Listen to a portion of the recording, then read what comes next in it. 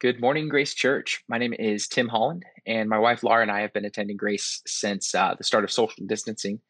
Last couple of weeks, John has shared about the story of love and both the good news and the bad news. And today we're going to be building on that by talking about our place within this larger story. So, in Christopher Guest's mockumentary film For Your Consideration, he plays the director of a film with a cast who doesn't quite understand the script they're working with.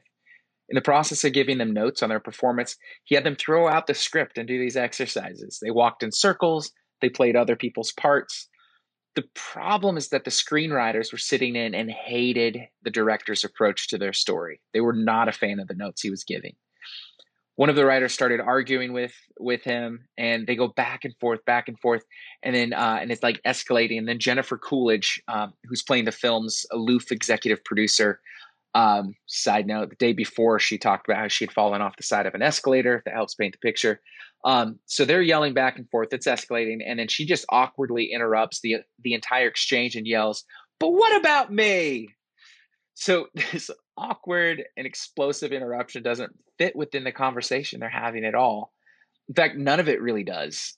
You've got the actors who don't understand the script, writers who are upset that the actors aren't playing the parts as they intended because the director has a different take on the story. And still, the most dominant voice is the one interrupting to make it about herself. How many times have you tried playing somebody else's part because you didn't fit in? How often have you questioned someone's motives because they seem to be going off book, or at least your understanding of it? How often do we blur the lines between discipleship and control, between living like Jesus as he was and living like Jesus as we want him to be? Because when we read scripture with a mentality of, "But what about me?" we'll see ourselves in every passage, and our takeaway will not be the one that calls us to step beyond our own limitations, but to diminish Jesus to the size of our limited understanding. So, are we looking at scripture from too narrow an angle? I think that's actually hardwired to be our default. When I was in YWAM, or Youth with a Mission, I did a discipleship experience where I spent 3 months in France being mentored and poured into by visiting speakers, and just really seeking God's direction for my life. I was the only American and the only native English speaker in my group.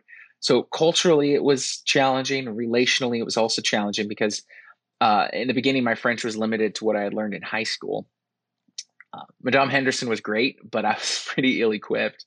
Um, there were plenty of misunderstandings and awkward interactions. And when people saw I didn't understand what they had said, they would say it again, but a lot louder voice. I was the person who got yelled at because, like, I just needed people to use different words that I might have understood, not repeat themselves in the same way, but louder. Um, I did also learn a ton of curse words and inappropriate innuendo just by accident, by mispronouncing actual words and phrases, um, only to be met by a look of horror on the faces of the recipients. But aside from misunderstandings and these misses, there were legitimate differences that wore down the cogs. My understanding of French culture was through the lens of my own experience as an American. I grew up in a small town outside of Seattle where the lines in the middle of the road were supposed to be yellow, where eating with your hands on your lap was polite, and where asking personal questions about money were completely acceptable. Much later in life, but 2 years ago, I also discovered that things are very different in the South. We don't talk about that stuff. Um, Everything I saw, touched, tasted, smelled, heard, everything I sensed and perceived ran first through the filter of my own culture. It was deemed either good or bad, acceptable or not acceptable, right or wrong. I was uncomfortable and often felt misplaced and misunderstood. But because I was assessing everything I took in, a process I wasn't even aware of, I was just trying to understand what was going on. My perception was limited.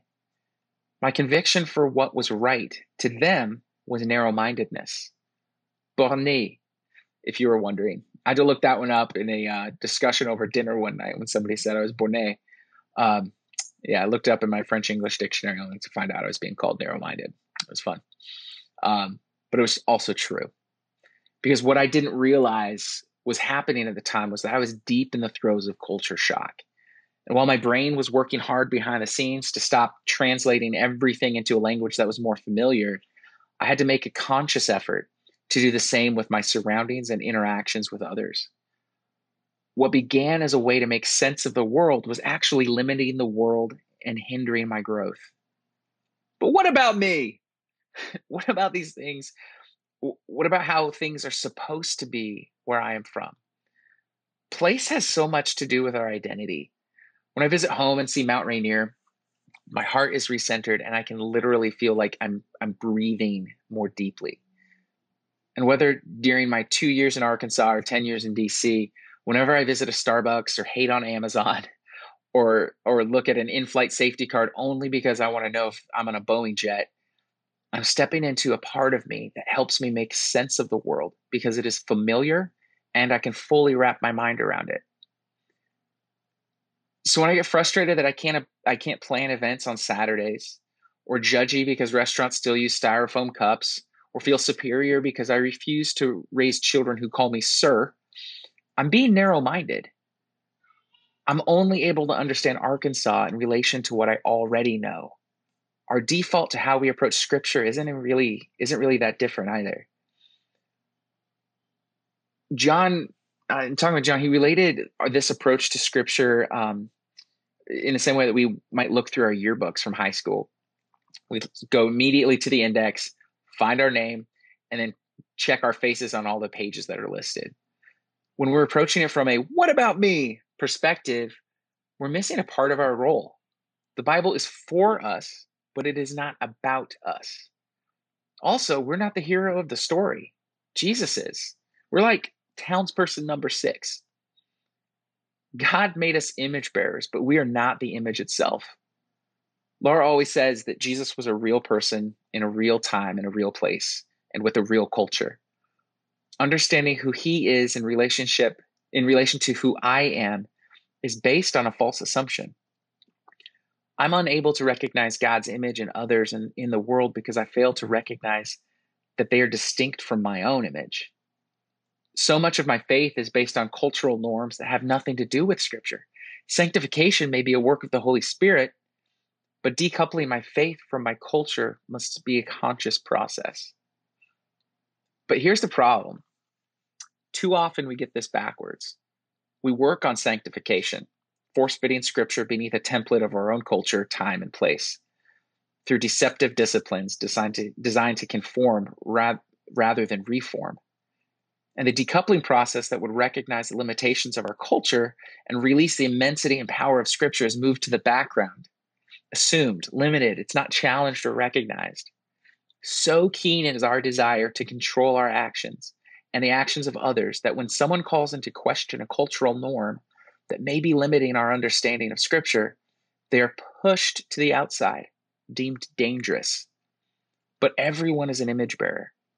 We are the beloved. Understanding our place in God's story can be as deceptively simple as that. So if we're working hard to avoid blurting out, "But what about me?" when is it appropriate to ask just that? We're not the center of the story, but we're still part of the story, right? I think the thing that makes it so funny when Jennifer Coolidge's character blurts out the line in the film is what answers this question. It's about timing and context. When she asked and interrupted everything they were talking about, and jarringly so, it had nothing to do with the topic at hand. One of the dumbest things I've ever done was invite people over for a movie night. Nothing's wrong with gathering friends together for a random movie night. It's fun. But when you invite one of your best friends' ex-girlfriends to also attend the day after they broke up, because you were friends with both of them before they started dating, and you think it might be helpful to normalize the friendships again, you're making it about yourself. I wish it was hypothetical, but in doing what I did, I interrupted my buddy Nate's opportunity to grieve, to rebuild, and to move on. And just like we need the empathy and wherewithal to keep us from steamrolling friendships, we need the same basic awareness when we approach Scripture. I can do all things through a verse taken out of context. And even though the story isn't about us, God's big story is not about us, there's still so much for us in it. Working to understand the cultural context and the intent of the writers of Scripture is responsible. It's not a slippery slope. It's not a progressive or heretical. God's word has been weaponized and used to control people, Picking apart scripture to understand what it means and how it might be applied is not a chipping away at its authority. In the evangelical tradition so many of us grew up in, the Bible was treated like the fourth person of the Trinity, but that's just not the case. In Exodus 14:14, we read, "The Lord will fight for you. You need only to be still." Daily devotionals are modeled after far less than deep, insightful, and very personal encouragements like these. We just need to abide, to rest from the busyness of it all, and know that He is God. False. God didn't say this. Moses did. Moses made a promise to the people of Israel that God has him walk back in the very next verse when he says, "Moses, why are you crying out to me? Tell the Israelites to move on." In their book, How to Read the Bible for All It's Worth, Gordon Fee and Douglas Stewart write that a biblical text cannot mean what it never meant. This passage in Exodus was transactional. God was telling Moses what he needed to do and telling him that he needed the Israelites to move on. This is scripture meant to be read in large chunks. This is a story of what happened. Context tells the story of God's love for a forgotten people who had nowhere to go, that God was going to protect them and be with them in the midst of chaos. They were starving, poor, homeless, and on their own. But again, they were not alone. That is the God we serve. It's a story of love. It's a love story of a promise to restore a broken relationship. It is not a teaching on finding calm in the midst of chaos only, because lack of context and awareness diminishes God's role in the story of Scripture. Context reminds us that the Bible is not a single book. It's a collection of texts written to a wide audience that spans space and time and language and culture. Some of it can be about us. We can read ourselves into the pain and joy of the Psalms, encourage our faith in Hebrews, and learn who Jesus is by observing who he was and trying to emulate that. If you feel like you don't matter, or if you grew up in a tradition that spurned outside thought and purged inward identity, there's still a place for you in the story. You matter. And the fact of the matter is that God's story is ongoing. The book of Acts is still being written today, and God wants to bring us into this story to play townsperson number 6, maybe number 5 if we're lucky. God has pre-wired you with needs and wants. They matter to God because you matter to God, and you are far more capable to play your part than you may realize. And we all, together, we have a collective obligation to do just that. Laura and I have a friend in DC who several years ago woke up one morning with a word from the Lord that she was supposed to go to the Burger Shack that evening for dinner. In her telling, Heidi shares a story, and this thing continues to grow throughout the day with details becoming more specific along the way. And at each new development, true to her personality, she just says, "Okay, God." She ends up going to the Burger Shack that night with a friend. Kind of needed a wingman there. And while she's ordering her food, her friend starts sharing the gospel with another cashier. Like, the Holy Spirit moves. Our friend Heidi is a well-accomplished professional with the ear of leaders and government officials. But here she was completely content to give the assist and get no credit for herself. She played her part in that cashier's story, but ultimately it wasn't about her. It was about her willingness to act on what the Holy Spirit shared with her, bring a friend along, because it was the friend's role to share with that cashier. Listening for and acting on the prompting of the Holy Spirit does take time, and it takes practice.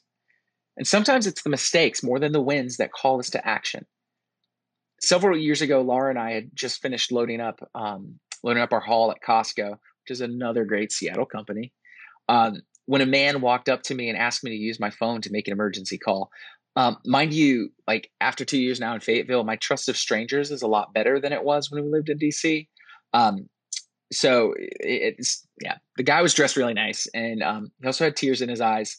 So clearly something was going terribly wrong. I felt that tugging on my heart, that same tugging that you might get, as you're responding to an altar call week after week in children's church. But I ignored it, and I let him know that I was uncomfortable with that. I started the car and we left. I told Laura how like what I was feeling, and I felt like I was supposed to help that guy somehow. And so she encouraged me instead, "We'll just drive back. Like, let's go help him." So after we'd driven a block or two, we turned around and pulled back into the Costco parking lot. And guess who we saw? Nobody. The dude was gone. Um, and just like inviting Nate's ex-girlfriend to movie night, it's the regret of the miss that has helped me key into the right response each time since. I don't want to be the hero of the story because Jesus is. I don't want a testimony. I want the satisfaction of knowing that I was sensitive and obedient to the prompting of the Holy Spirit. That's all I need because that means I am playing my part in the greater whole. We all have something to add. This is our role in Thy Kingdom Come. It's that we grow in awareness together, lifting one another up to grow like Christ, not like each other. So I'd like to encourage you now to gather your elements for communion. And when we take communion in memory of Him, we're reminded of who we're seeking to become like and the ultimate why for engaging in the process. When Jesus was with His disciples that night, He took the bread and broke it and said, "This is my body broken for you." And He took the cup and said, "This is my blood poured out for you."